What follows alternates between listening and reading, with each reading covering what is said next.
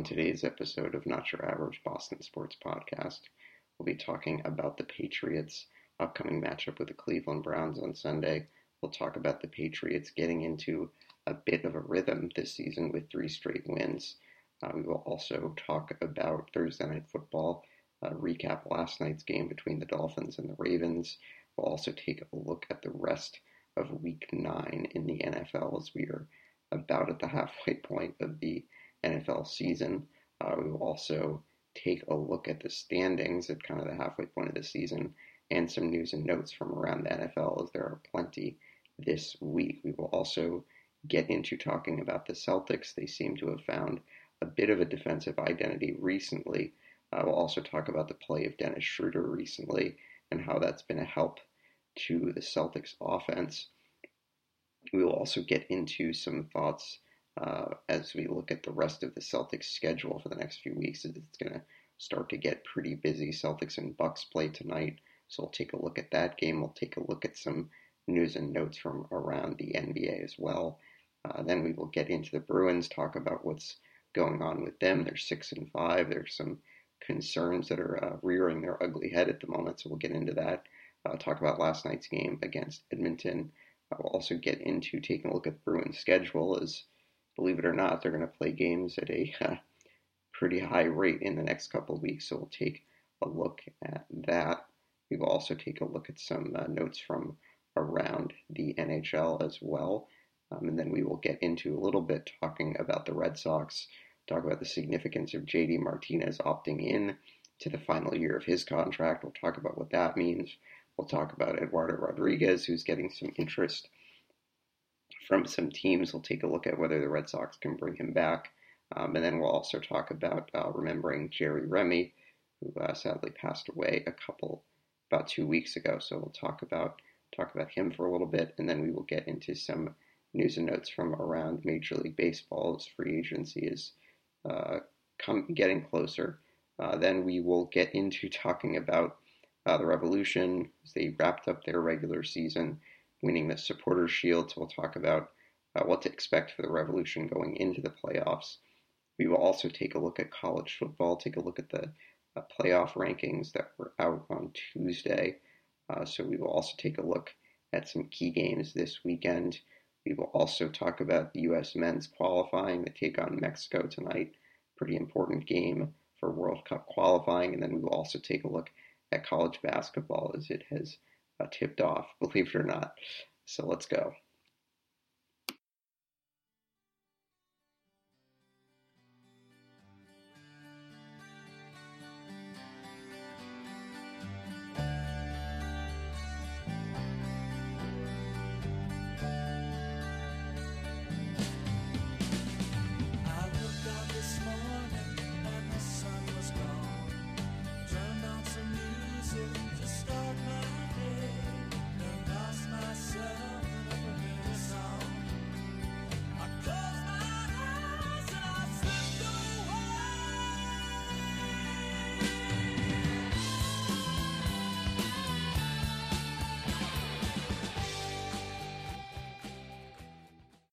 What's going on, everyone? Welcome back to the program. It is Not Your Average Boston Sports Podcast. I'm your host, Garrett Hayden. As always, you can listen to us on Spotify and on Apple Podcasts. You can give us a rating on Apple Podcasts. You can follow on both of those, leave a review. Really appreciate that. But we're back. It's kind of weird last few weeks for me. I've had some stuff going on, but glad to be back with you guys this week. Plenty to talk about. There's always plenty to talk about at this time of year. NFL, NHL, NBA, all that stuff flying around. There's plenty of baseball stuff to talk about too, with the Red Sox and free agency, who might be back, who might not be back, all of those things. So we got plenty to talk about. As a reminder, you can follow our Twitter page at Not Boston on Twitter, and you can also follow the Facebook page too. So without further ado, we're going to get into today's episode talking about the Patriots. First, we'll move to Celtics and Bruins in a little bit, but it's plenty. Plenty of good stuff for the Patriots over the last few weeks. Um, I would say that for the first time this season, it seems like they're playing with momentum. They're playing with you know they're playing at a good rate. That they are winning games. They're finding different ways to win, which I think is always a sign of a good team. Is that you can find different ways to win, and you just find ways to win. And I think what you've seen specifically over the last 2 weeks is the Patriots maybe not necessarily playing their best offensive games. Mac Jones certainly is not lighting it up. I think that he had a really tough game in Los Angeles a couple weeks ago. Was a little bit better against Carolina, but I really think defense has been the story of the last two wins for the Patriots. That really getting after the quarterback, causing turnovers, making big time plays, getting off the field on third downs, things like that. I think it's just great to see that you are seeing some improvements, I think, on the defense. I think that at certain points this year, you kind of were concerned about the amount of points and yards the Patriots were giving up to a couple of elite offenses. I think specifically against Dallas, in a game where they were able to kind of move the ball very easily, and I think that it's not necessarily surprising. I think that they struggled against an offense like that, that can beat you multiple different ways. But I think that the Patriots have done a great job at building off of that game defensively. Offensively, they're not, scoring a lot of points or, not making a lot of not sure what I'm trying to say, but the offense has not been perfect over the last few games. And I think there were some people, including myself, that were hoping that they would build off of that game against the Jets, but I think that the offense has done enough for you to win games. I think that Mac Jones, while didn't play great against Los Angeles, made a lot of great throws, especially late in that game, that allowed the Patriots to, have a chance to win and ultimately win. I think that made plenty of, solid plays in that game against Carolina. I really think the running game was kind of the story of that game and the defense. But at the end of the day, he's a quarterback that gives you a chance to win every time you go out and play. Now, is he, put together a consistent string of great performances? Maybe not, but I think that it's clear that you have a quarterback that can help you win games. And the Patriots have been able to put things together in their last three games. Now, I think that you've not seen a game yet this season where they've had all three phases perform to the level that, it leads to kind of a dominating win. I mean, you kind of saw that against the Jets, but I think that, if you're a Patriots fan, you want to see them perform better against a team that's a solid team, a team like the Cleveland Browns, as we talk about this week's game. I think that this is a huge opportunity for the Patriots to prove to the rest of the NFL that, we're back and we are a team that, you should not take lightly. It's going to be an interesting game because I think that there are going to be plenty of key contributors on both sides that may not play. The Browns are not sure if Myles Garrett will play. Obviously, Nick Chubb, and I think one of the other running backs had tested positive, so there's a chance that he might not play. And whoever the backup is, I can't remember. It's not Dearness Johnson. I think he's the healthy running back that is available.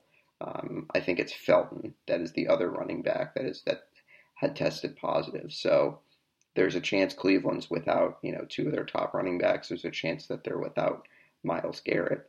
There's a very good chance the Patriots are also going to be without their top two running backs, as Damian Harris and Ramondre Stevenson both suffered concussions late in that Carolina game. So there's a possibility that both teams could be very shorthanded in terms of running backs, which I think is definitely going to change the way the game is going to be played.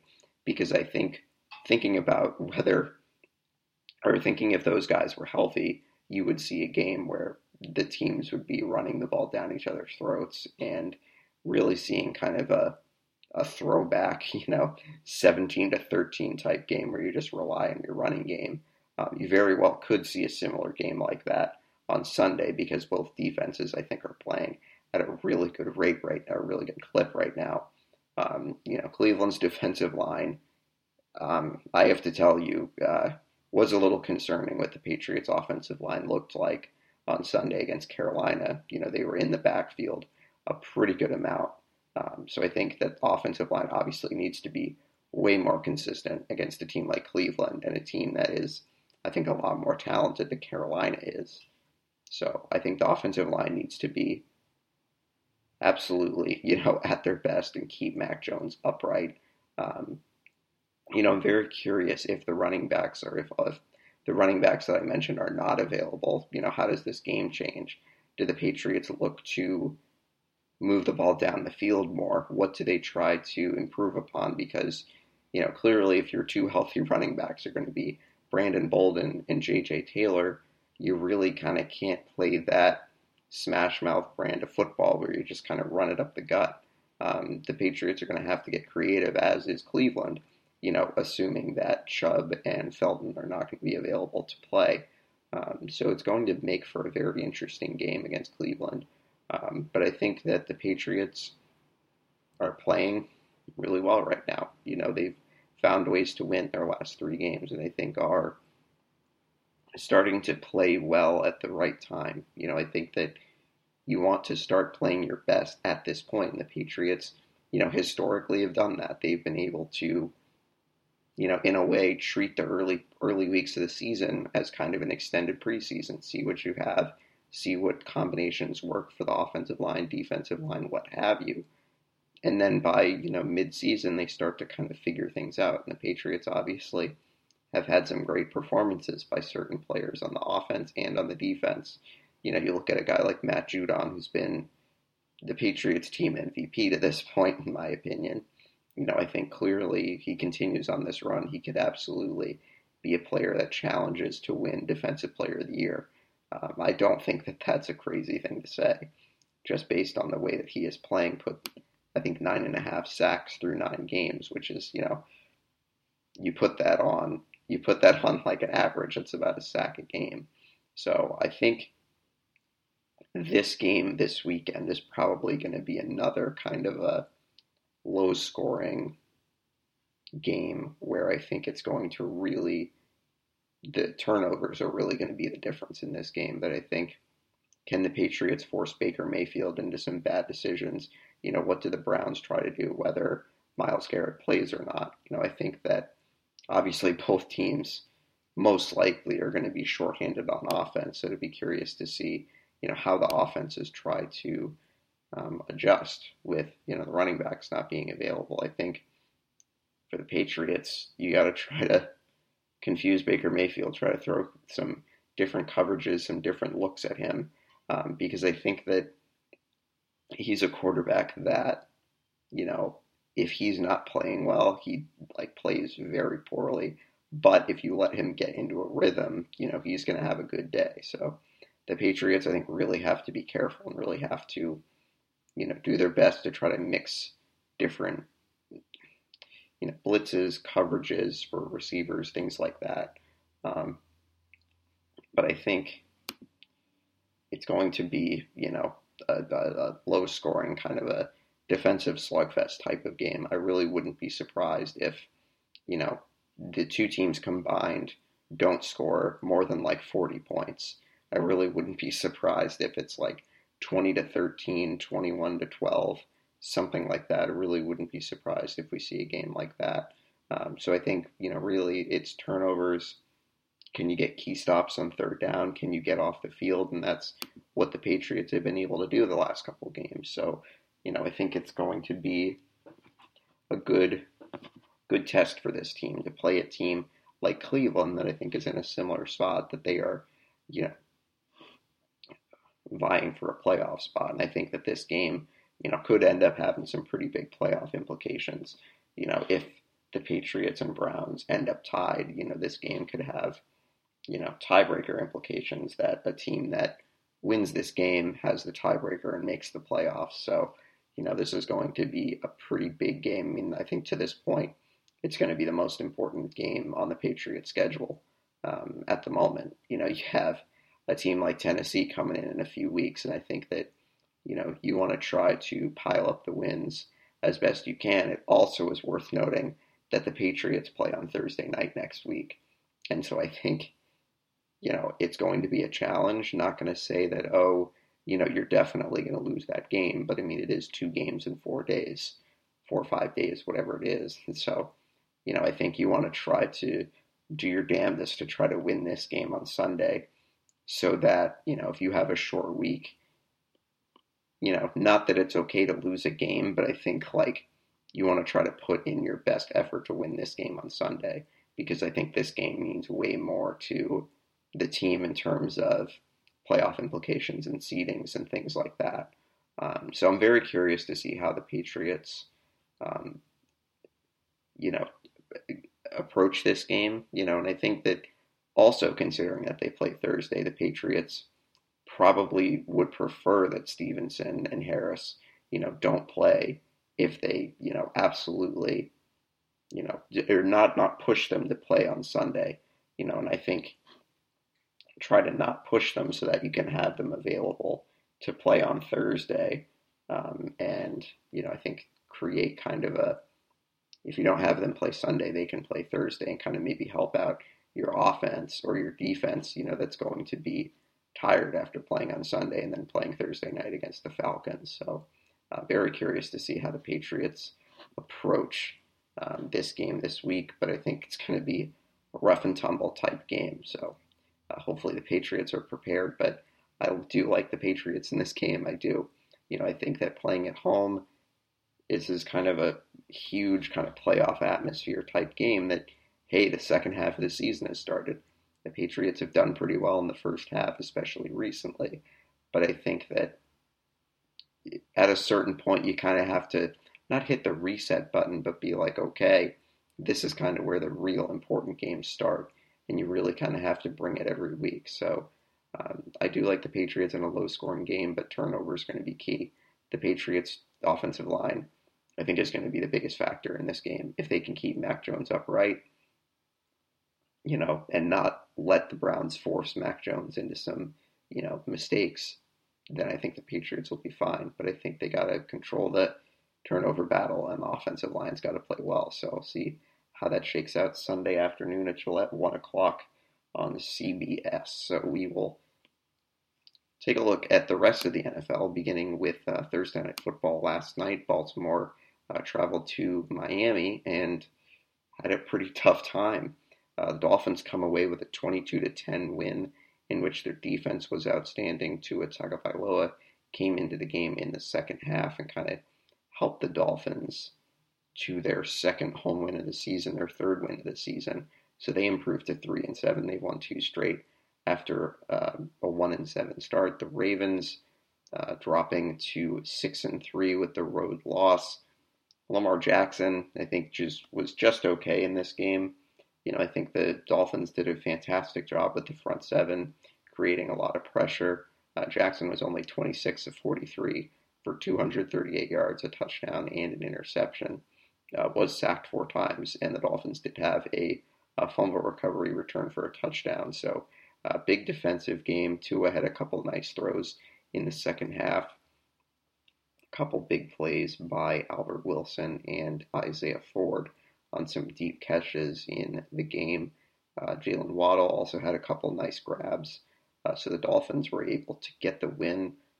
Honestly, I was kind of surprised. I really thought the Ravens would be winning this game rather easily, but, maybe it's the traveling to Miami. The Patriots, know that firsthand, that traveling down there to play is not always easy.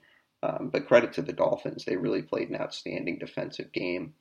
Got to Jackson 4 times. I mean, you've seen what Lamar Jackson can do with his feet, so getting him on the ground 4 times, I think, is a miracle. They were able to force a couple fumbles and obviously returned one for a touchdown. So a big defensive game for the Dolphins. They improved to 3-7. Ravens fall to 6-3, and this could end up being a pretty ugly loss on the Ravens right now. In terms of playoff seeding and whether they win the division or not, this could end up being a loss that could be huge. So looking at the rest of the week, as we take a look at the 1 o'clock games, obviously the Patriots and the Browns will kind of be the highlight of the 1 o'clock games. Atlanta at 4-4 travels to Dallas. So the Patriots' next opponent is Atlanta on Thursday. So that will be an interesting matchup for the Patriots. Obviously, we'll talk about that game next week. But it will be interesting to see how Atlanta does against a Dallas team that really struggled offensively last week against Denver. So I would expect that Dallas comes back with a vengeance in this game. So I like Dallas at home. I think that they get the win, but the Falcons have won a couple games on some late field goals, and they are kind of putting themselves in playoff position or the playoff conversation, which is kind of interesting for a team that I think going into the season didn't really have a lot of expectations, but here they are at 4-4, kind of in the thick of things in the NFC. The Jaguars will travel to Indianapolis to play the Colts. The Jags are coming off probably the biggest upset of the year as they took down the Bills last week, 9-6. Their defense was outstanding.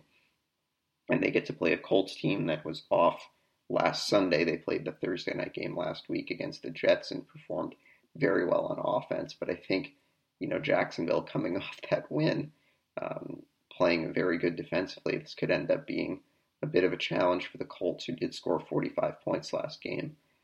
But I think Jacksonville will be playing better defensively. I do like the Colts to win the game, but I do think that it's going to be a solid game that ends up might be close at a certain point. Be curious to see how Trevor Lawrence plays in this game. Obviously didn't play great against Buffalo, but got the win. So next on the schedule, we got Buffalo coming off that loss to the Jaguars, traveling to New Jersey to play the Jets. So Buffalo 5-3, just a half game ahead of the Patriots, if you can believe that. And then you have the Jets at 2-6, who came off that loss against the Colts, but they do seem to be playing better offensively with Mike White, which is kind of crazy.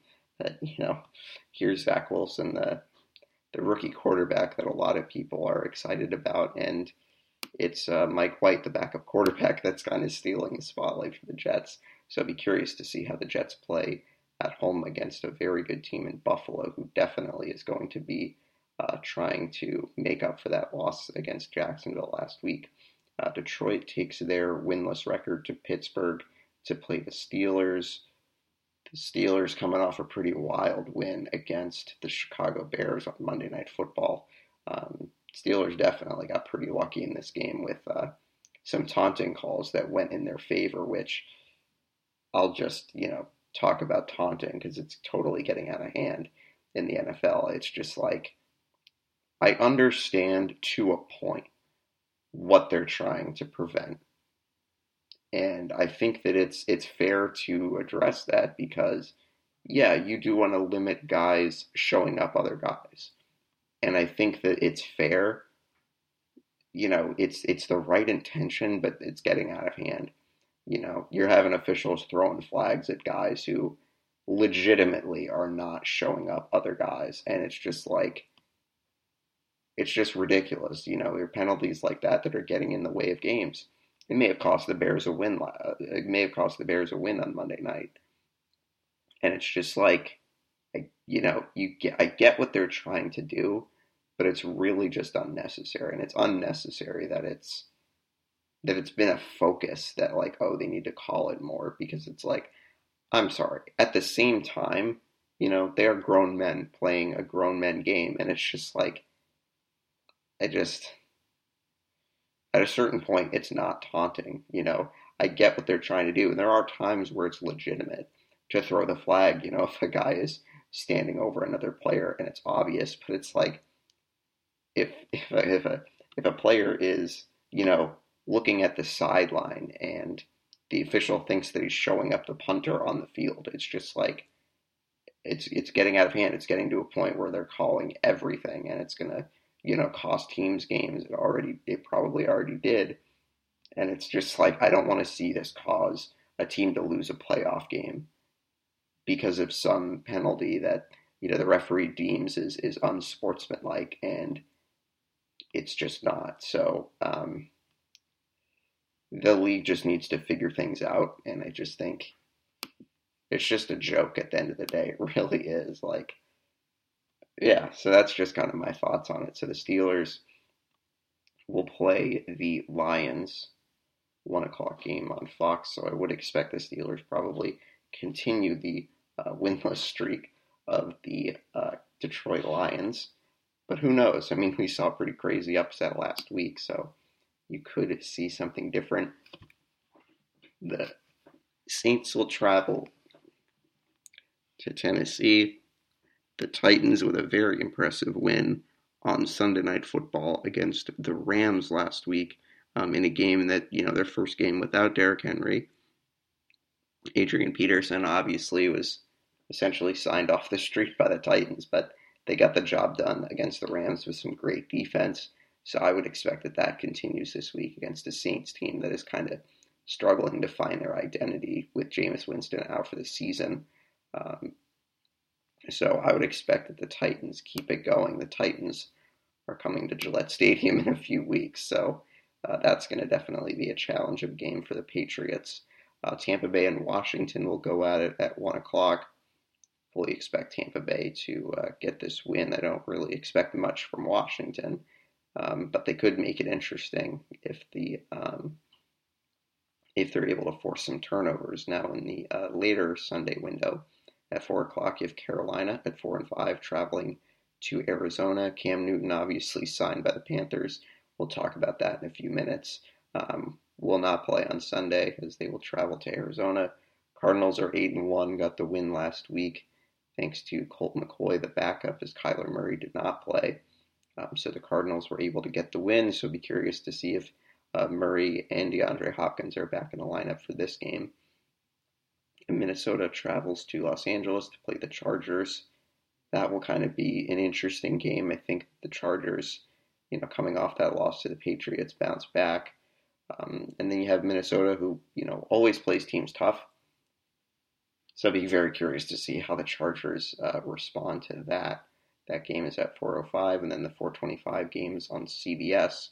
You have Philadelphia traveling to Denver, and then you have Seattle traveling to Green Bay. So Russell Wilson, Aaron Rodgers might be back and available for this game. So definitely keep an eye on that game if both guys do return to play. And then the Sunday night game, you have Kansas City against Las Vegas.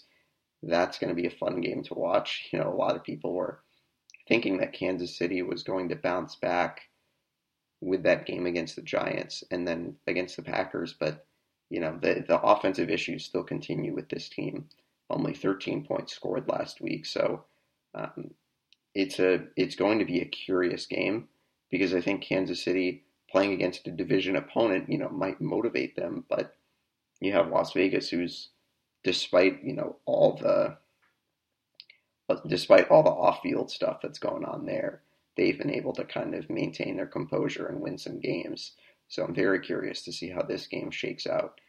This game is in Vegas, but I kind of am thinking Kansas City's going to get a win in this game and come back and kind of prove to the rest of the NFL that they're not dead this season. And then the Monday night game, you have the Rams against the 49ers. I think the Rams are due for a bounce-back game after the loss to Tennessee. So I think that they get the win in this game. So we'll take a quick look at what the standings look like at the halfway point of the season as we're to week 9 or week 10. Well, okay, no, it is week 10. I thought it was week 9 for some reason.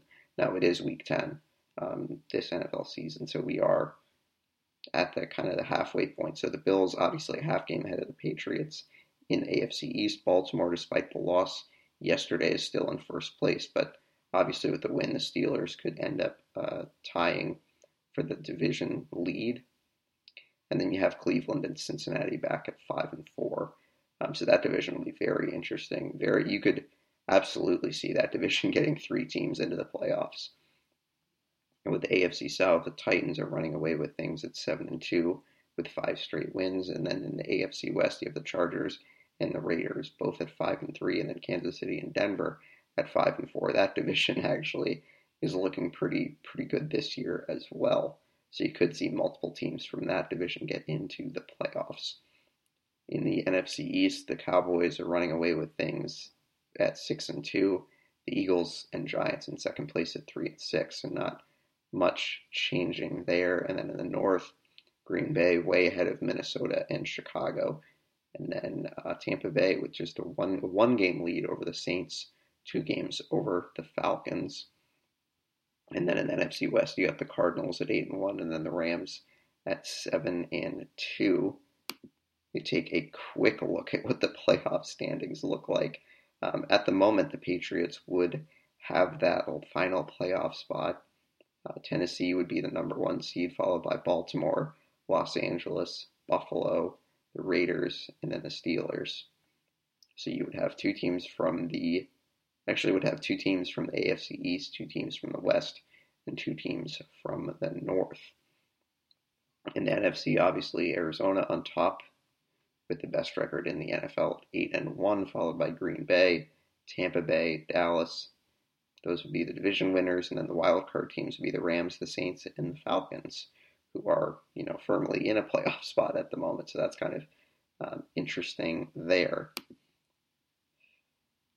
So we take a look at some notes from around the NFL. Obviously, the 2 big ones yesterday, the Panthers bringing back Cam Newton after the news that Sam Darnold would miss a number of weeks with some kind of shoulder injury, like an incomplete shoulder fracture, something like that. But anyway, it's interesting that Carolina's bringing Cam Newton back. I think that if there was any team that would likely bring him back if they had a quarterback situation, would be Carolina. I do kind of think it is a coincidence that Carolina, would look to Cam Newton. I think it's more of a coincidence that I think if it was a different team, they probably would look at Cam Newton. But, it might be because Carolina does have experience with Cam, and they might be like, okay, we know his skill set, we know what he brings to the offense, we could bring him back. Obviously they can't expect that he's going to be an MVP player. And I said the same thing when the Patriots brought him in, that you can't really expect that he's going to be, that MVP type of player. It is interesting because they are kind of in a playoff chase, and I think that bringing in a guy like Cam Newton might make sense because he does understand the offense. He does understand how to work with some of those offensive players over there like DJ Moore and McCaffrey. So I think it could be a positive for them, but I think there's the other side of the coin when you look at, what he did, how he played with the Patriots last year, really kind of struggled. But I do think that despite a lot of people, saying all these things about, how Cam sucked last year, I do think you kind of got to give him a little bit of slack just based on what last season looked like for the NFL and what it looked like for the Patriots. But I think credit to him, he's stayed ready and has gotten an opportunity. I mean, it's pretty hard to not feel somewhat good for the guy that he's gotten an opportunity to return to the NFL. I didn't think that he was going to be out of the league. I figured that some team was going to give him, a chance to come back. So, it is interesting that it is Carolina, his old team. So I'd be curious to see how he performs. Obviously, will not be playing on Sunday in Arizona, but most certainly I think it is the plan that he will start once he is available to play. And then yesterday, you also got some big news. Odell Beckham obviously passed through waivers earlier this week and was a free agent, ended up choosing the Rams late yesterday, so he will join a Rams offense that is pretty elite at the moment, although they didn't play well in their last game. But, obviously adding Odell Beckham does add another element to their offense. I will say, though, to the people that are, freaking out and putting the Rams in the Super Bowl, I mean, I do have the Rams winning the Super Bowl this year, but it doesn't, really change to me with Odell Beckham. I think that some people are thinking that, oh, he's going to put the offense over the top, but like they're still an elite offense. Like I just think that despite all the ability that he has, we've not really seen the elite Odell Beckham in a couple years. And I just think that, well, yes, he is an improvement over many wide receivers in the NFL. It's just, I don't really know if he's like even a top 20, top 25 receiver in the NFL right now. Certainly has the talent, but he's had a lot of injuries over the last few years. And I just think it's hard to expect that he's going to be the superstar, OBJ that he was with the Giants or his first year in Cleveland. It's very difficult to expect that, I think. And I think that that was part of the reason why I was trying to be, you know, even keeled with the Patriots trying to bring him in. I do understand why they perhaps wanted to. I think it made sense because I think it made sense to bring in another talented receiver that can possibly, take some pressure off some of the other receivers. If the Patriots did bring him in, I wouldn't be too upset. I think he would have been a solid addition. But again, he's not a needle mover anymore. And I just think that, certainly he's a good addition to whatever team he was going to go to. But I just think the idea that he's going to kind of put the Rams over the top, I just think is nonsense. It's really just not really, it doesn't really change things for the Rams. Certainly it adds another receiver, but it's just like, I don't know. It's like the things that people were saying that, oh, they're a super team now. And it's like, really? Like, Odell Beckham, like, have you seen him play the last couple of years? And look, you can say whatever you want about him not getting touches or Baker Mayfield's a terrible quarterback, whatever you want to say, but I don't know what makes you believe that he's an elite receiver anymore. So, it's a good addition for the Rams. Be curious to see, what that offense looks like, the catches, the, targets that he'll get, but I think in his mind, he probably goes to a place that he thinks gives him the best chance to win. Now, yeah, he probably could have gone to a place like Tampa Bay to maybe give him the very best chance to win. But hey, it goes to the Rams, one of the best teams in football. I think it's going to be a good addition for the Rams. So be curious to see how they do this week. Monday Night Football, Von Miller, I would imagine, would play after getting acquired at the trade deadline. Odell Beckham, not sure if he plays this weekend. I guess I'd be surprised. Russell Wilson will return, or is questionable to return on Sunday, although it seems like he probably will, as he says that he's close to 100% after the injury. So I think we will move on from the NFL. We really spent a lot of time there, but hey, there was a lot to talk about. We'll talk about the Celtics and take a look at how they've been doing. Obviously, they had a 3-game losing streak that came to a head with the blowing that big lead against the Bulls last Monday night, I think. So it wasn't this past Monday, it was the Monday before, blowing that big lead to the Bulls. And really kind of everything seemed to be kind of falling apart at the seams, but the Celtics have rebounded, in my opinion.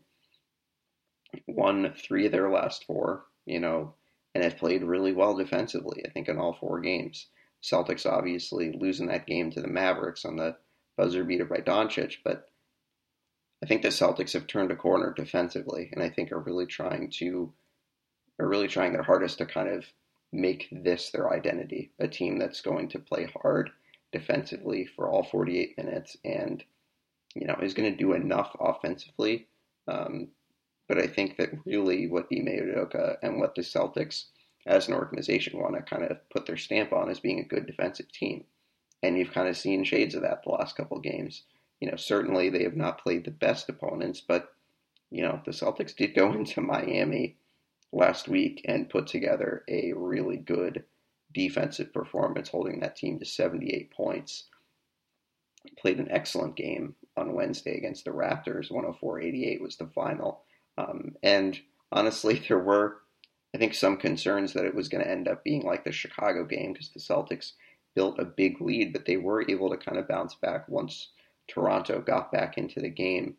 And I just think it's so interesting with this team that it just seems like they have the potential to play great defense every single night. You have the potential with guys like Marcus Smart and Robert Williams and Jason Tatum, who honestly is a pretty underrated defender, but oftentimes it's like the effort. It's the do guys want to play hard defensively every single night. And I think that you were seeing some improvements in that area, that you're seeing guys getting back, guys being aggressive with active hands, and I think that guys like Dennis Schroeder and Josh Richardson have kind of found a rhythm and found kind of a spot on this Celtics roster, and has given the team some great defense. Richardson's one of those guys that never gives up on a play, and it's rubbing off on other guys. Romeo Langford had an unbelievable chase down block the other on Wednesday night, and so I think it's the good defense that rubs off on other guys, and so I think the Celtics are kind of finding the formula of great defense, solid shot making and offense, and just getting the ball to Rob Williams. He had a couple of dunks the other night, a couple lobs.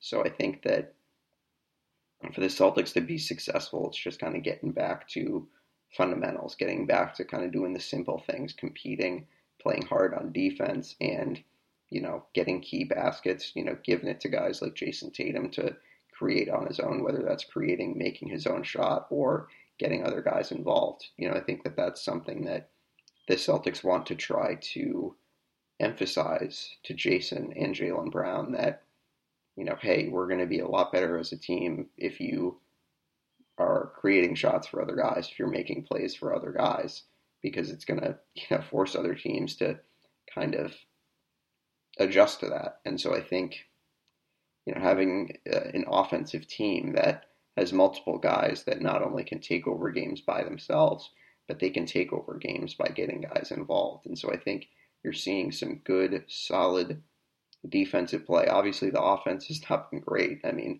you look at the points that they're scoring, it's not a lot, but I think that making the emphasis of being a good defensive team first, I think really is going to help this team go a long way.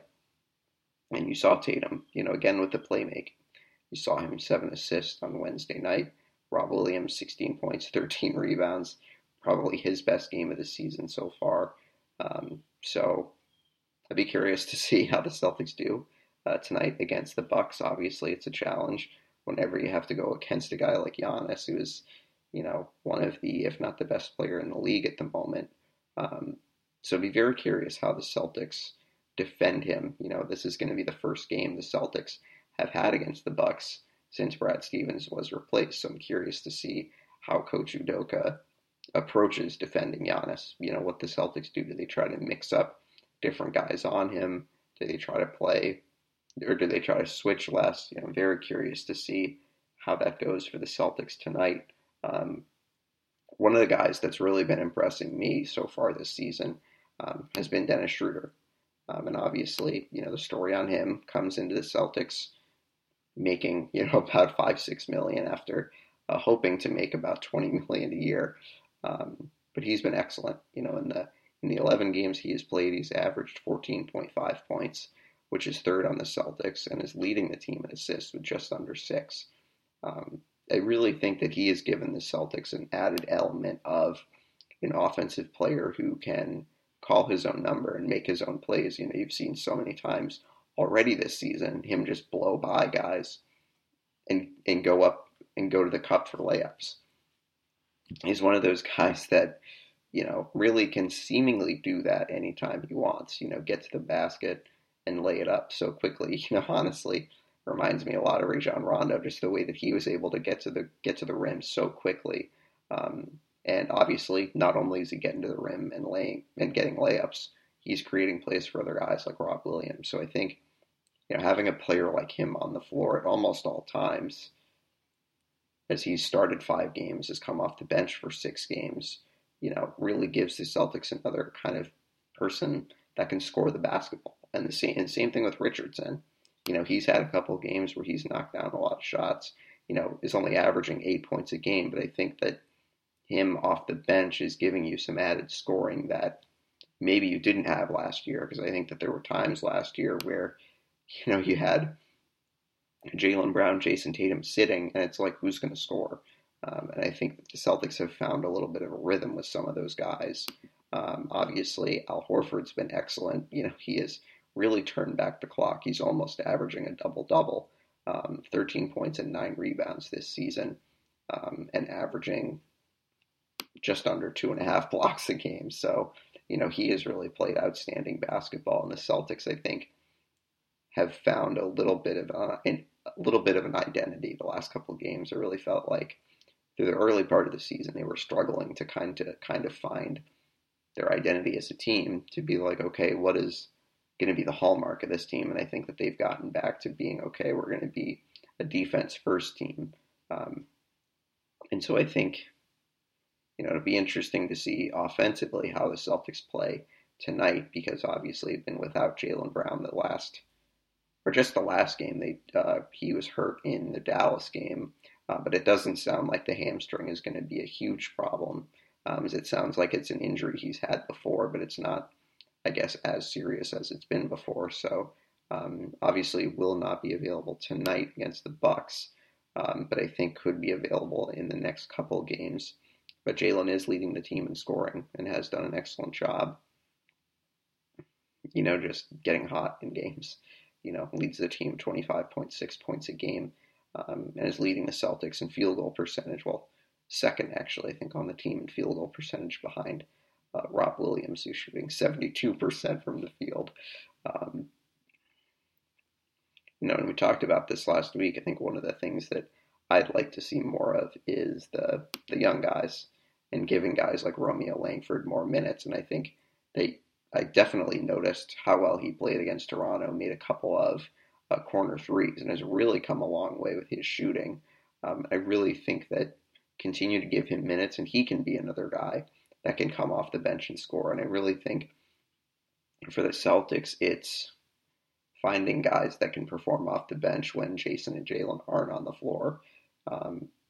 And, just giving you some more offense that you can rely on, when there are guys in foul trouble or guys are off the floor. So I really think I want to continue to see that. Aaron Nesmith has not been getting too many minutes. That's been something else that I would like to see change. He's only played about 10 minutes a game and has only appeared in 8 games. So, be curious to see, if that changes.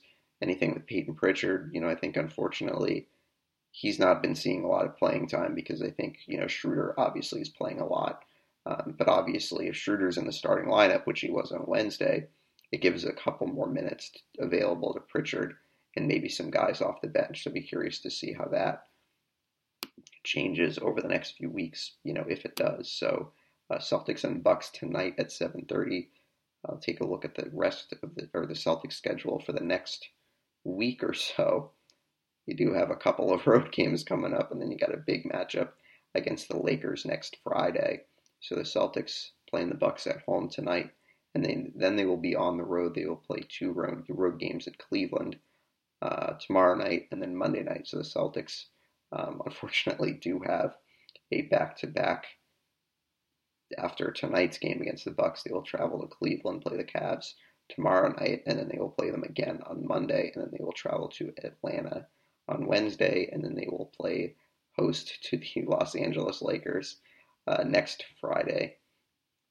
And then they will also have home games following that, another back-to-back against Oklahoma City that following Saturday, and then they will play Houston, and then they will play Brooklyn the day before Thanksgiving.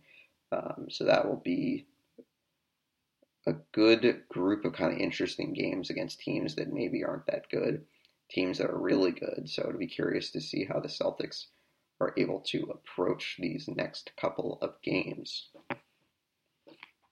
And I think that, you always want to play your best, but I think that it's going to be, interesting to see how the approach changes for some of these games. So I would imagine that the hope is that Jaylen can be available for that Lakers game. I'm not sure if he makes the road trip when the Celtics go to Cleveland and to Atlanta. But I think, again, very curious to see how the Celtics play defensively against the Bucks and how they choose to attack Giannis. It is interesting. The Bucks will be, I think, still without Chris Middleton, who's been under the COVID protocol for the last few weeks. Brook Lopez has also been battling a back injury, so I don't believe he'll be available. So should be an interesting game. Celtics and Bucks tonight. 7:30 game is on ESPN or NBC Sports Boston if you prefer watching the local angle. I know I do. Love listening to Mike Orman and Brian Scalabrine. Taking a look around the rest of the NBA, Nikola Vucevic for the Bulls tested positive for COVID yesterday, so he'll miss some time for the Bucks. Kelly Olynyk will miss some time with a knee injury for the Pistons. And then you've had a couple of scuffles in some games this week. Obviously, you had the Nuggets and the Heat with Jokic getting ejected and then suspended. And then you had another kind of tussle last night between Miles Turner and Rudy Gobert in the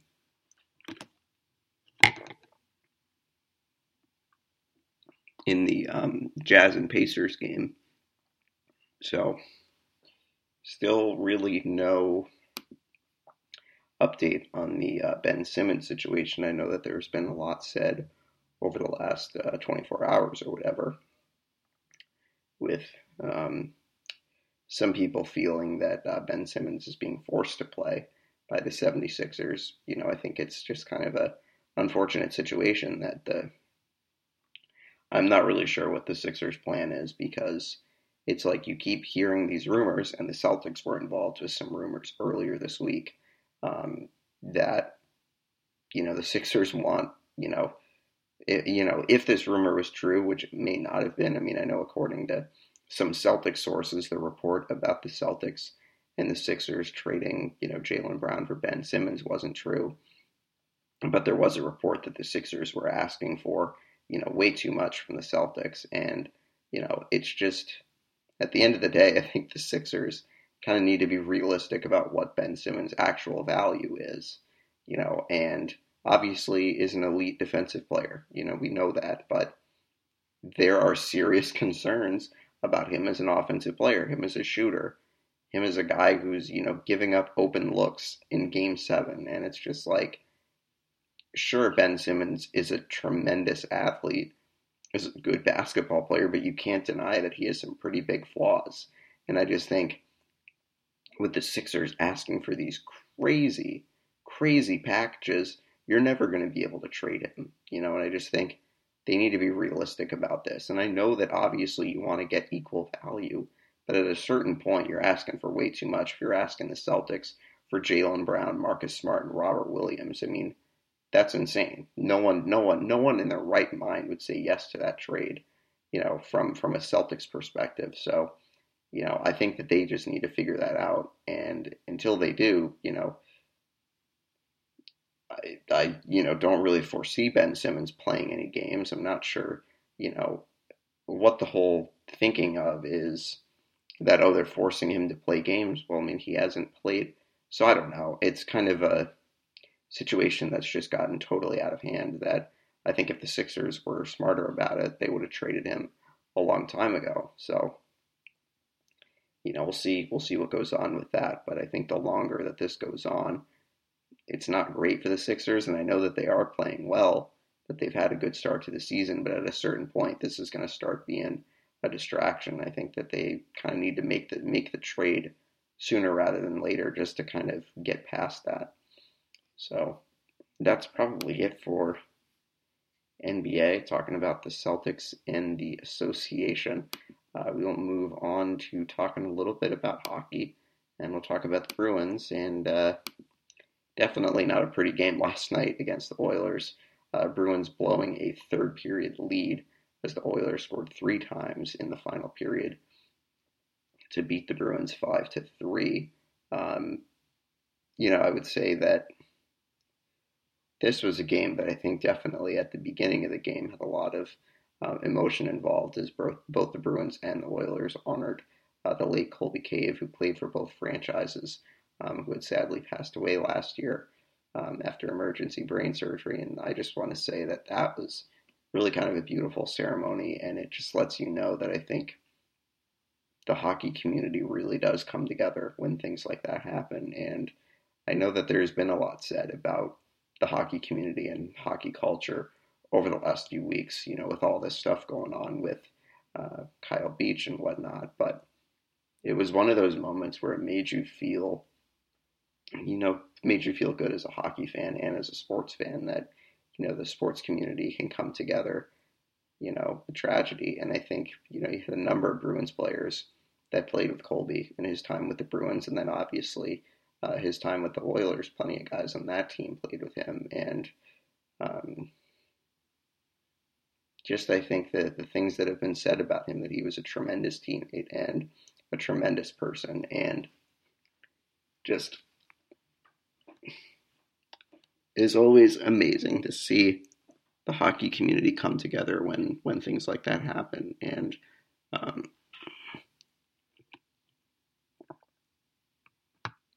it is nice to know that, both the Bruins and the Oilers, supporting Emily Cave, Colby's wife, through this really challenging and difficult time. But that was definitely a beautiful moment to see before the game.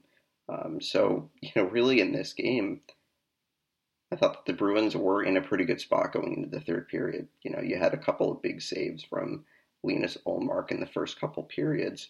The Bruins would get goals. Edmonton answered very quickly. But I think, it kind of just all unraveled in the third period, and kind of the issues that have plagued the Bruins for maybe the last few years, come up again. That, the team oftentimes just will make too many errors in the defensive zone, and it's not really specifically on one player necessarily, but it's frustrating because it's one of those things that the Bruins are able to get away with that against Ottawa on Tuesday. They made a lot of mistakes in their own zone, and honestly, in my opinion, they were lucky to come away with a win in that game. Because honestly, like what I said after the game, what I said to myself is like, okay, you're going to beat Ottawa, but you're not going to be able to beat Edmonton if you're playing this way. And for the most part of the first 40 minutes, the Bruins seemed to play some pretty solid hockey. Certainly had, a breakdown on Zach Hyman's goal in the second period, but I thought that the Bruins really did a pretty solid job. But then the third period came. You had made too many errors. Brandon Carlo pretty much just giving the puck to Draisaitl, who ties the game, and then you had Clifton that had a bad turnover. He really had an ugly game. He had a delay of game penalty, and then obviously the turnover that led to the go-ahead goal. And it's just frustrating because this is a Bruins team that really prides itself on defense and protecting third period leads. They're usually one of those teams that they get a lead in the third period and they're able to shut things down, and it's just frustrating to see that you come up against a very good team that you can't make mistakes against, and they still happen. And it's just it's frustrating. But I think at the same time, it is 11 games into the season. I think the Bruins are still trying to kind of find their footing in terms of their defense and their offense. But let me just tell you, it's just like whenever this team starts to struggle, it's almost always because of the same issues, where too many turnovers in the defensive zone, guys aren't focused, guys aren't making the right plays, they're trying to make the hard plays when they should make the easy plays, and you have just an anemic offense outside of the first line that just can't really seem to put the puck in the net. And I know that they're some of their advanced numbers look good, that okay, things should be able to even out at a certain point. And I think to a certain extent, I agree with that, because I think this team is way too talented to not be scoring goals with some of the other guys other than the first line. But, this can't continue if the Bruins want to, be considered a top tier team in the Eastern Conference that's trying to make a cup run. You can't do it. We've seen countless times in the last couple of years that the Bruins cannot be a one-line team, and it's even got to a point where the first line has been shut down in some playoff series, and the Bruins just can't do anything. You saw that in the Cup final series against St. Louis. You saw that in the series last year against the Islanders, that the Bruins' first line ends up getting shut down, and the whole roster can't score, and it's just like you're not going to get very far. And I think it's the offense that really kind of concerns me. That sure, you had plenty of opportunities last night, and that's at least good that you're getting opportunities. Foligno hits a post, Pastrnak somehow can't put the puck in the empty net and hits, Koskinen's skate. It's just like you would think that the kind of their luck turns around, but they're really kind of struggling to find their offense without David Krejci. And I know that a lot of people are going to harp on this and be like, oh, well, their offense would be much better, with Krejci. But I got news for you guys. David's not here, and he's not coming back. No matter what you want to say about, oh, well, he might be able to come back, he's not coming back.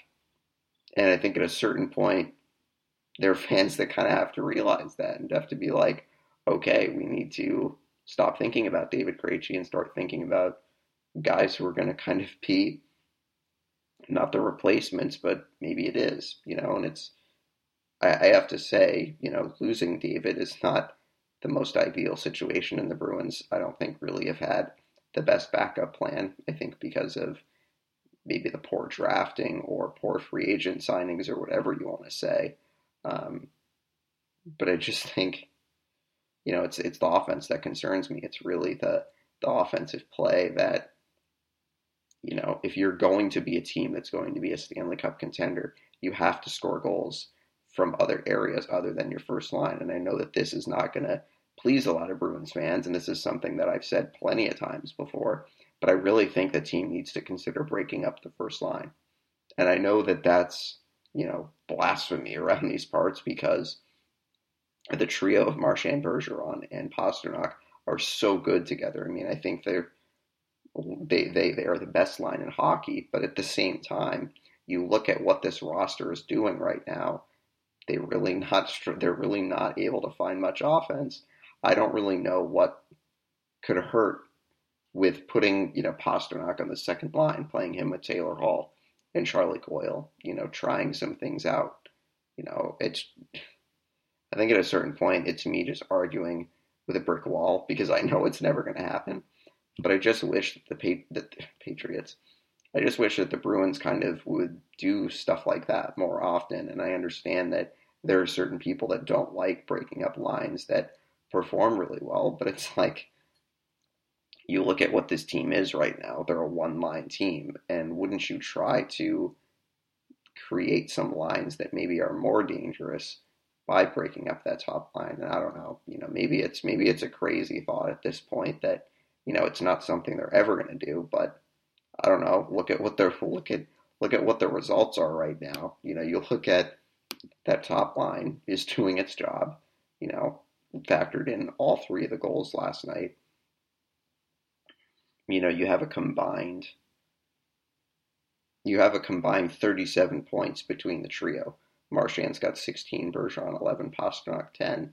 The next closest guy is Taylor Hall. It's just like you need more from some of these guys. You need more from Charlie Coyle. You need more from Jake DeBrusk. You need more from Erik Haula, Nick Foligno. Well, I know he's only played 3 games. You need more from Craig Smith. He's scoreless in 8 games. And it's just like, again, you can't be expected to be a top-tier Stanley Cup contender if you're just getting production from one line. It's just frustrating because it's like, it's the same issues that always come up for the Bruins. And it's just like, it almost like, it feels like it never changes. So, hopefully they can try to get it together. But I have to say that Edmonton game was just so frustrating. And I also think that defensively, look, the pairings are what they are, and I understand the Bruins playing Derek Forbort with Charlie McAvoy in some games, because I think in some games it makes sense to. Charlie, I think, does well with kind of a stay-at-home big defenseman that can kind of hold his own in the defensive zone. I know that maybe that's not happening most of the time because Forberg obviously has made some mistakes, but I think you want to have Charlie play with an outstanding, or with a not outstanding, but like you want to have him play with a stay-at-home defenseman who can kind of hold their own in the defensive zone so that he can take chances offensively, jump in on the rush, and things like that. And I understand that a lot of people want him playing with Matt Grzelcyk, and honestly, I do too at certain points. I think that the two of them work so well together, but I think when you're playing against teams that can kind of, I don't want to say out physical you, but maybe that is the case, you would want a guy like Derek Forber playing with Charlie McAvoy. And I think it also goes back to the same idea with the Bruins top line that I think defensively, you don't want to stack your number one. You don't want to stack your defensemen so one pair is really good, and then the other two are just kind of, you don't know what you're going to get. Um, but I think definitely, you're seeing that Connor Clifton, again, cannot be a guy that plays every game. And I don't mean to harp on him, but it's just like him playing every night, he's always going to make some mistakes. And he did that last night, and it just goes to show you the Bruins don't really have a lot of right shot depth. And I mean, they don't. You look at the three right shots that they have on this team, it's McAvoy, Carlo, and Clifton. Everyone else is a left shot. And I just think I would like to see them play Jakub Zboril or John Moore or one of those other guys, more often, because Clifton cannot be a guy that plays every game. I think that every once in a while, him coming into the lineup actually is a good thing because it gives you some added energy. But sometimes that over aggressiveness can just be, an Achilles heel for him. And I think that in the most ideal situation, you want to have someone else playing that regular third pair. Bring in Connor Clifton once every 3 or 4 games so he can kind of give you a jolt. But I just think you're seeing that he can't play every night. And the Bruins are kind of, up against it with having to play the same guys. I just would like to see some change up in the defensive pairs because clearly, over the last couple of games, it's not really been working. You're seeing a lot of guys making a lot of mistakes in the defensive zone. And I think that really needs to change. So, we'll see what's next for the Bruins as they try to, find an offensive rhythm. It is good news that the Bruins are actually starting to play some games now that they're, insane, days off. It just kind of, I think, thrown them off a little bit, not to be like, oh, to cut them slack, but it's like the schedule is ridiculous. You had 4 days off between their game on October 30th against the Panthers and then November 4th against the Red Wings. And lo and behold, it does happen again. The Bruins have a week without games next week, which is just bizarre. I'm not sure what's going on with the NHL schedule, but I will say, 2 important games this weekend. Bruins got the Devils on the road tomorrow, and then they will come back home to play Montreal. Montreal obviously is off to a pretty terrible start, but you got a rival coming in, and they're going to play you hard. And speaking of playing hard, the New Jersey Devils are going to be a very tough out for the Bruins tomorrow afternoon. Afternoon games, it's always hit or miss with those games, and you got a Devils team that I think is really very sneaky this year. They're 7-3-2. They're off to a very good start. Lindy Ruff has them playing good hockey. They've improved a lot over the offseason. Dougie Hamilton is in. He's playing really well. You got a really talented team there that I think the Bruins are going to have a hard time with. So it's going to be a challenge, but at least the Bruins will get days off. But it's just like, it's kind of maddening when you look at this schedule because the Bruins have 2 back-to-backs a week apart. You got the Devils, you got Montreal, and then next weekend you got Philadelphia and you got Calgary. There's no reason why the Bruins can't play those games, in the middle of the week. The Celtics aren't at the Garden for the majority of next week, so I don't know what's going on. Why the Bruins can't play that Calgary game on the 16th or the 17th or something. I don't know.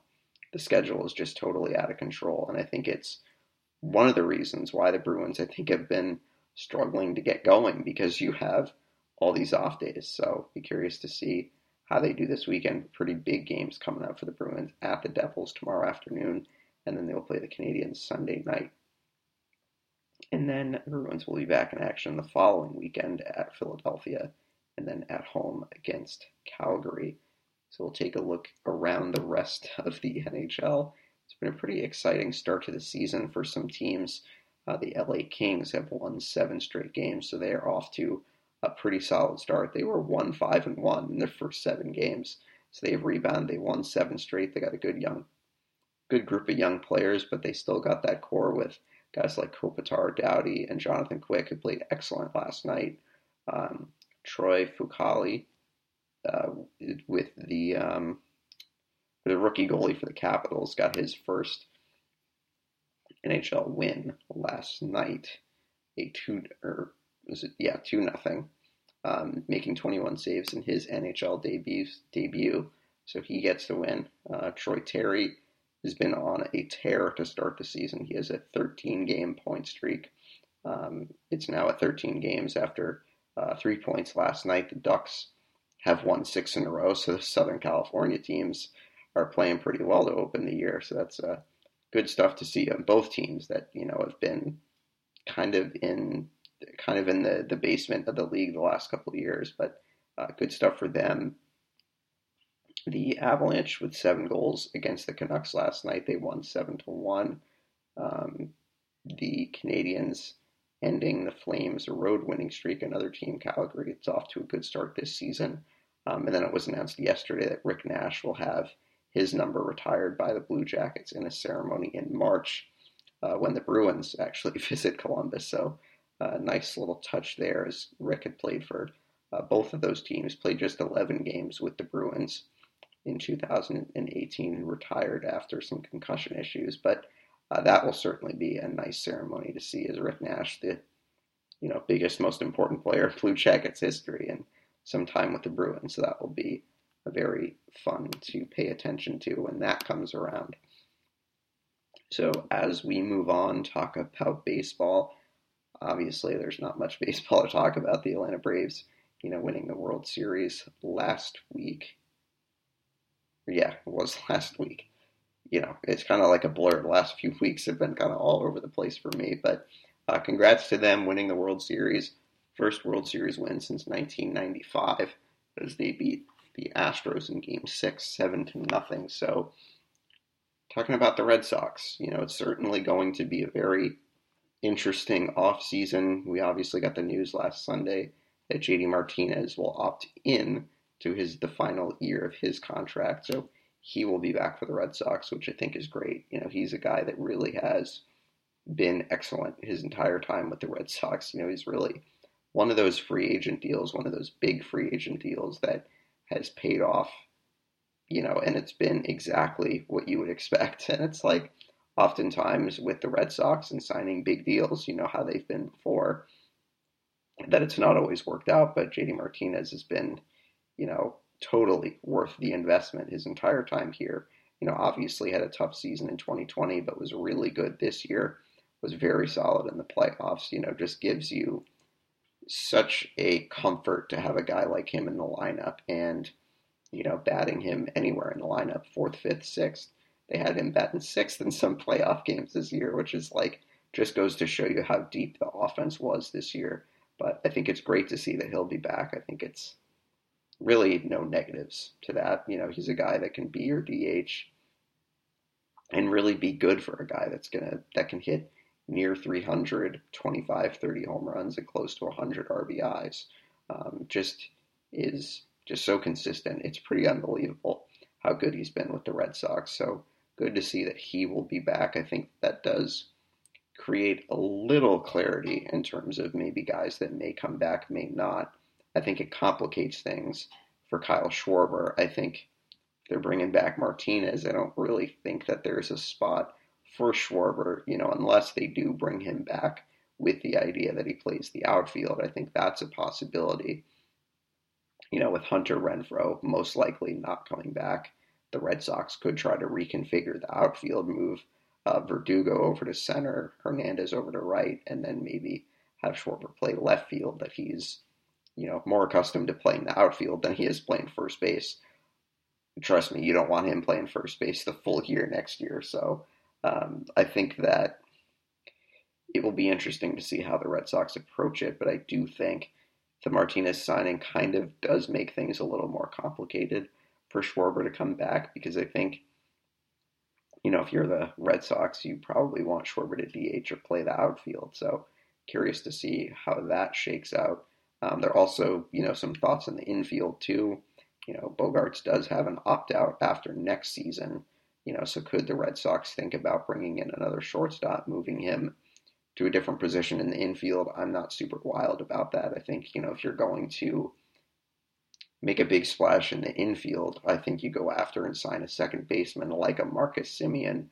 I do think the Red Sox might be priced out on that because or not priced out, I shouldn't say it like that, but I think the market for him is going to be ridiculous because he's a power hitting second baseman who hit 45 home runs last year. And, those power hitting second basemen are very rare in Major League Baseball. So, there could definitely be a lot of different suitors for him. So I think, in terms of the infield, I'd rather them keep Bogaerts at short and, look at an upgrade at second base, if they don't believe that Christian Arroyo can be an everyday, big time player. And I think the Red Sox could make a splash there. And then in terms of the pitching, the Red Sox declined options on Martin Perez and Garrett Richards, which, honestly didn't really surprise me. Red Sox brought both of them in. Or actually, no, they brought Richards in on a 1-year deal. I wasn't thinking he would return. Perez, they signed him to a 2-year deal a couple years ago. So he won't be back. So the Red Sox obviously will have a couple holes to fill in terms of the pitching, and looking at the pitching staff. And speaking of the pitching staff, Eduardo Rodriguez most likely will hit free agency. I think that he has until a certain date to accept the Red Sox qualifying offer. And I think if he accepts that, then he'll play for 1 year with the Red Sox. So it'll essentially be similar to a franchise tag in football. It's not the same thing, but I think it's kind of similar to that. But I think it'd be interesting to see if he does test free agency. I do think that he can end up getting a pretty big deal from a team like Detroit, who has been rumored to be interested in him. So it'll be very interesting to see what the Red Sox thought process is with him. I mean, certainly there definitely are, factors that, factored into his pitching this year, after missing 2020, I think got off to a poor start, but I really think he started to hit his stride down the stretch at the tail end of the regular season. So, I do think, though, that there are probably concerns to signing him to a long-term deal. Maybe it's injuries, maybe it's not sure if he can still continue to be effective. I'm not really sure, but I do think the Red Sox will make an effort to bring him back. I think it's just if there's a team that comes out of the water with a crazy offer, the Red Sox may not want to match it. So I'll be curious to see what their thought process is with him and the pitching staff. Undoubtedly you got a pretty good 1-2 punch with Chris Sale and Nathan Eovaldi. But it'll be interesting to see what the Red Sox do with the rest of their pitching staff, considering that, you started the year with Richards and Perez in the starting rotation, but obviously they won't be back. Nick Pivetta will be back, and then, we'll see what happens with Rodriguez. I think if the Red Sox don't bring back Rodriguez, there could be a possibility that they go out and try to make a splash with the starting rotation. It was very interesting to me that they had some people at I can't remember what it was, if it was like a throwing session or something that Justin Verlander put on. I'd be very curious to see if they maybe take a flyer on him, as he has missed some time with Tommy John surgery. I think he's a free agent this winter. So I'd be curious to see if maybe they think about bringing him in. Certainly he probably will not be the same pitcher, but it certainly could put the Red Sox rotation in a pretty good spot if they try to bring someone like him in. I would think it would be wiser to look at someone like him rather than a pitcher like Scherzer, who's probably going to get a pretty big contract. Not that they shouldn't look at Scherzer, I do think that they should, but I think it'll be kind of interesting to see what they do there. In terms of looking at the rest of Major League Baseball, not really a lot of news going on. You have, awards season that will come up, I think, very soon, MVP awards, Rookie of the Year, things like that. So, I wouldn't expect that any Red Sox players are going to be kind of in the running for that, but we'll definitely keep you updated on that. So, before we move on, I just wanted to say a piece about Jerry Remy, who had passed away Saturday night on October 30th, I believe. Obviously, we didn't have a podcast last week, but I just felt it made sense to kind of say some things about Jerry and, what he meant to the Red Sox organization. And, it's just kind of amazing to consider, when you think about Boston, you think how much we all love sports and how much it is, so much a big part of our lives. And, someone as kind of innocuous as a team broadcaster, means so much to so many people that, Jerry had a way of presenting the game in a way that it was so easy for anyone to be able to, listen to him. People that were casual baseball fans, people that were hardcore baseball fans, or even people that were just complete novices and really hadn't watched much baseball. There was a way that Jerry had that he was able to make the game interesting for everyone, and mixed in humor with analysis. You think of some of the funniest moments in Red Sox history.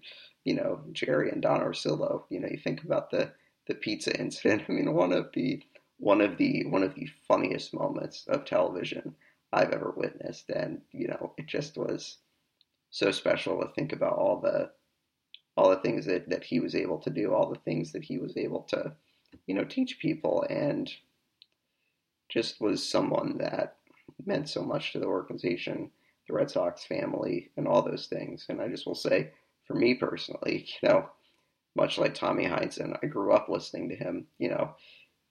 I grew up loving sports and loving listening to Red Sox games, and I remember going to Red Sox games and my brother and I making signs for the Rem Dog, and it just was like, man, he just had such a positive effect on so many different people. And I think just me as an aspiring journalist, he meant a lot to me. That he was definitely, one of my earliest inspirations for sports broadcasting. When I did, high school sports, he was one of the earliest inspirations that I had. That hey, this is something that's really cool. Sports broadcasting. This is something that I'd love to get into. So definitely, my thoughts and my prayers go out to Jerry's family, and just a thank you to Jerry for everything he meant to the Red Sox organization. But we will miss you, Jerry. So thanks for everything. So I think we'll move on to some miscellaneous stuff, some stuff from just kind of all over the place. You got some soccer stuff. College basketball is back. College football is kind of in the stretch run at the moment.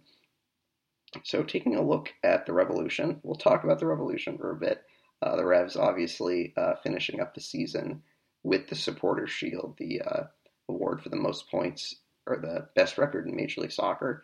And then they also set a record for the most points ever scored in a Major League Soccer season with 73. Revs did drop their final game, a 1-0 loss to Miami, but it was really neat to see the celebration after the game. Revs lifting the shield and just getting to celebrate with the fans, and really kind of as part of the fan base, a kind of a long-suffering fan base. The Revolution have been oh so close to multiple MLS Cup championships, but it just was nice to see, the Revolution get recognized for such a great season, and it's impossible to not think about where this team and this organization was in March of 2019. The bottom of the league, bringing in an interim coach, and just kind of the organization just seemed to be directionless. And, you bring in Bruce Arena and everything changes. You bring in guys that are exciting players and guys who want to be here for a period of time. Gustavo Bou just signed a contract extension that'll keep him in New England for the next 2 years. Like, I think for the first time, you have players that really want to be here and really want to, build a culture and, build a culture of success, and something in New England is, we know a lot about success, but I think, kind of buying into this Revolution team has been awesome. And I think that, bringing in Bruce Arena, bringing in all these players, I think without that, I don't even think the Revolution tried to rebrand. The announcement came that they, will be rebranding a new logo that they'll be using starting next season. I'm not even sure if they do that. If they bring in Bruce Arena, it's just amazing to think about how much this team, this organization has gone through just a big change that, they've kicked in the door of, Boston sports teams and are like, hey, pay attention to us. And boy, a lot of people have been paying attention. Revolution had their highest attendance total in their last game against Miami, 31,000. And, with the Revolution putting together quite the season that they put together, it gives them an opportunity to have home games, the rest of the entire playoffs. So hopefully the fans can come out in full force. It is a little unfortunate the Revolution will be off for quite a period as there is an international break, as we will actually talk about that in a moment with Team USA. But because the Revolution finished with such a great record, they, get a bye. And so they will not be playing until Tuesday, November 30th. That will be their first playoff game against either New York City FC or Atlanta. And so that will be obviously a home game at Gillette Stadium, 7:30 start time. Major League Soccer playoffs actually do not begin until Saturday the 20th because of the Olympic break. So there will be a couple games next weekend in the Eastern Conference and the West. Philadelphia and New York will play Philadelphia and New York will play next Saturday, and then Sporting Kansas City and Vancouver will play, and then New York City FC and Atlanta will play. That will be definitely a game that the Revolution pay attention to, and then Portland and Minnesota will play to round out the weekend. And then you'll also see Nashville against Orlando, and then Seattle against Real Salt Lake. So those will be the games that will be kind of the first round games. And the Revolution obviously will get a bye, and then we'll host either New York City FC or Atlanta in the second round. So I think out of curiosity, taking a look at how the Revolution did against both of these teams, NYCFC, they've had some trouble with in recent years. So in my opinion, I would prefer to not have to play them because it's kind of become a bit of a rivalry, so to speak. And so I think it's a game that, if the Revolution aren't careful, they could lose to a team like that. As we look at the Revs and how they did against Atlanta, the Revolution were able to win both of their games against Atlanta this season.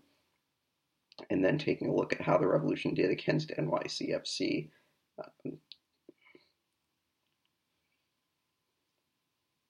Revolution did beat them twice, and then did lose to them. But all three of those games were close. All three of those games were one or two goal differences. The NYCFC was able to beat the Revolution in August.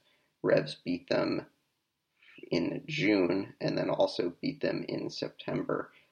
So that will definitely be very interesting to see how they do against either one of those teams. Obviously depending on the team that wins.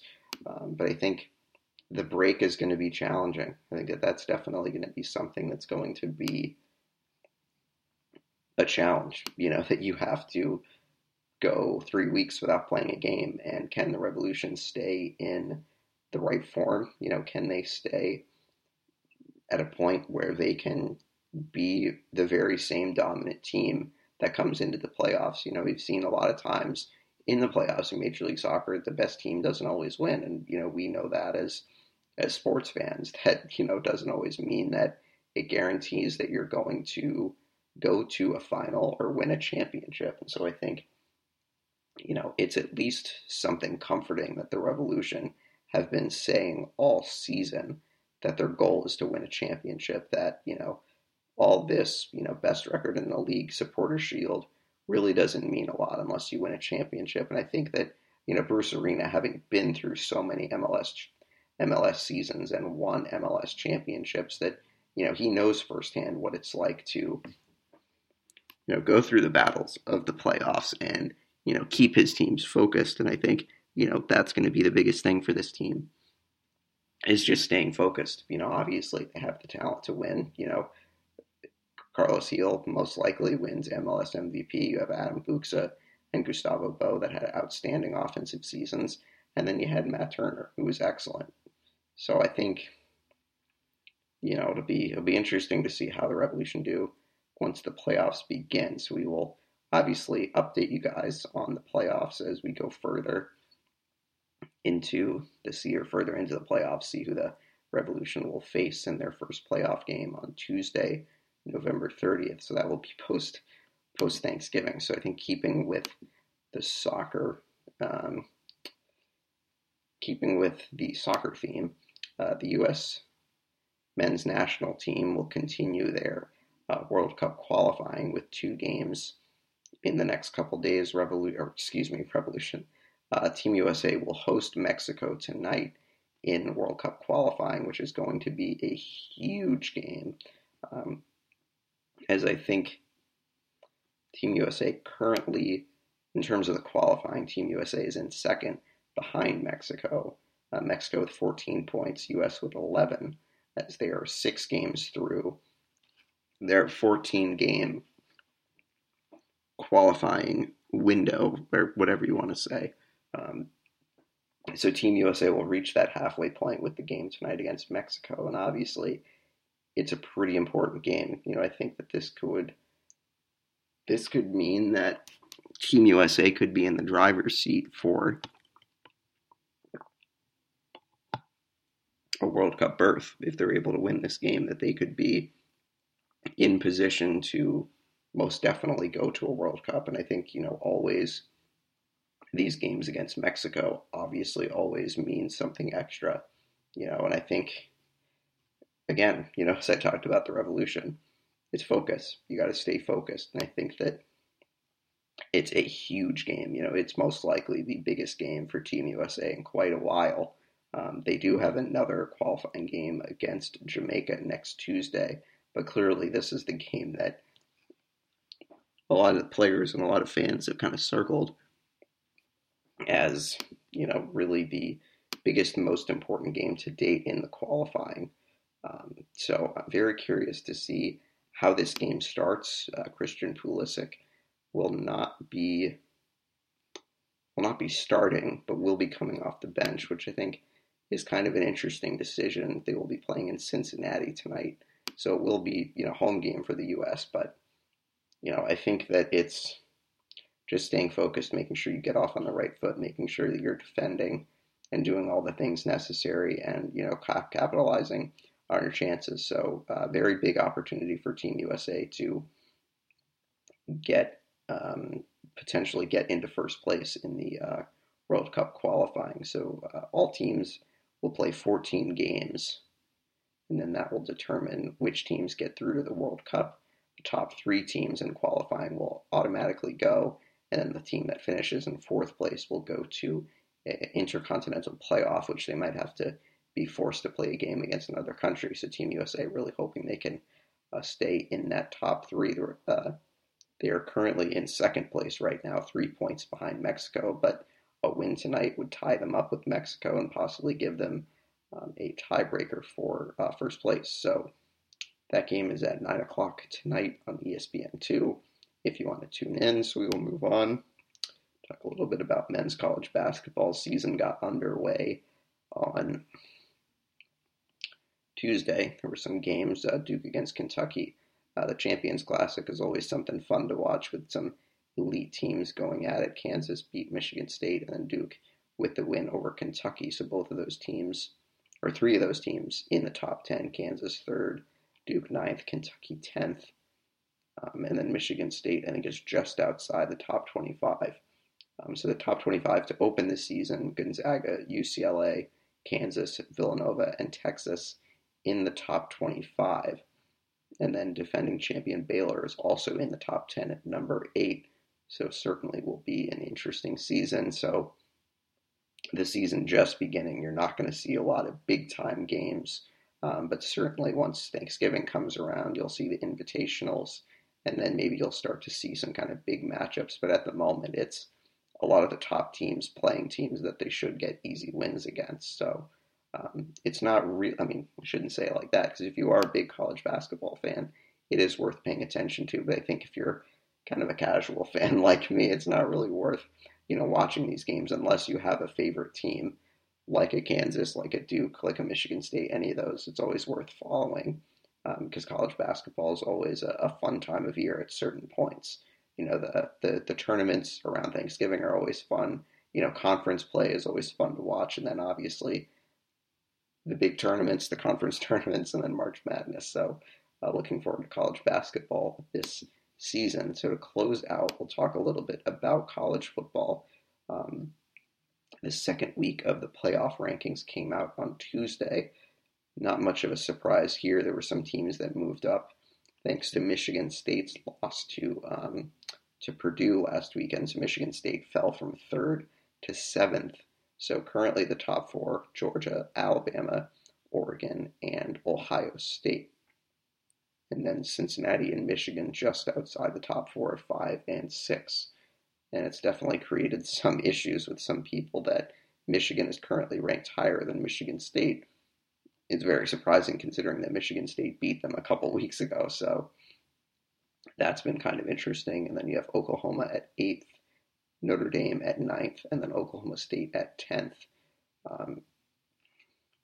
Teams that were dropped from the rankings were Mississippi State, Kentucky, Minnesota, and Fresno State, as all three of those teams lost. You have Purdue that is now back in the top 25 thanks to their win over Michigan State. You had Wake Forest and Michigan State go down. Both top 10 teams lost last weekend. And then taking a look at some games this weekend, there was a game last night. 21st ranked Pittsburgh beat UNC in overtime.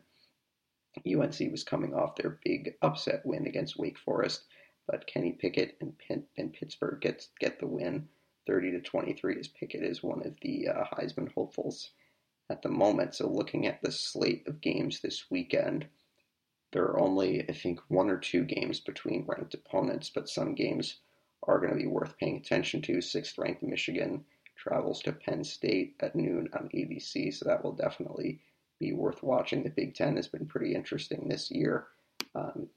Penn State is certainly down after some bad losses, but certainly they would like nothing more than to spoil Michigan's season, as they are ranked number 6. One of the big games this weekend is Oklahoma against Baylor. 8th ranked Oklahoma, 13th ranked Baylor. That game is at noon on Fox, so that's one of the ranked games this weekend. I think actually it might be the only one. Mississippi State against Auburn might be worth watching with the SEC. Always some good games there. 18th ranked Wisconsin plays Northwestern.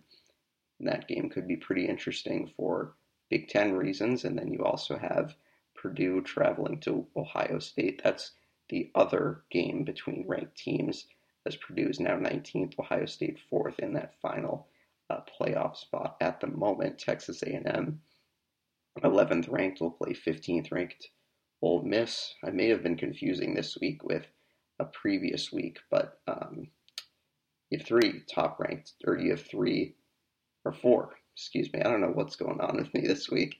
So you have 4 games between ranked opponents: Texas A&M 11th, 15th ranked Ole Miss, and then 16th ranked NC State will play 12th ranked Wake Forest, coming off that upset loss. So some interesting games this week. I'll be curious to see if the rankings change. I mean, probably won't change at the top, as Georgia and Alabama both have pretty easy opponents. So I think that probably does it for me this week. And it's been a long episode, as we were not together last week. I do apologize. I had some issues with my microphone this week, but so that's why the audio sounds a little bit different. But hopefully, it's not a big problem. As always, you can listen to Not Your Average Boston Sports Podcast on Apple Music. You can leave or you can subscribe. You can like. You can comment. Do all those things that you do on social media. You can follow us on Spotify as well, or listen to us on Spotify. Follow, listen, whatever you have to do. And you can follow the Facebook page on Facebook, and you can follow the Twitter page as well. So everyone have a good rest of your Friday. Have a good weekend, and we will talk to you next week.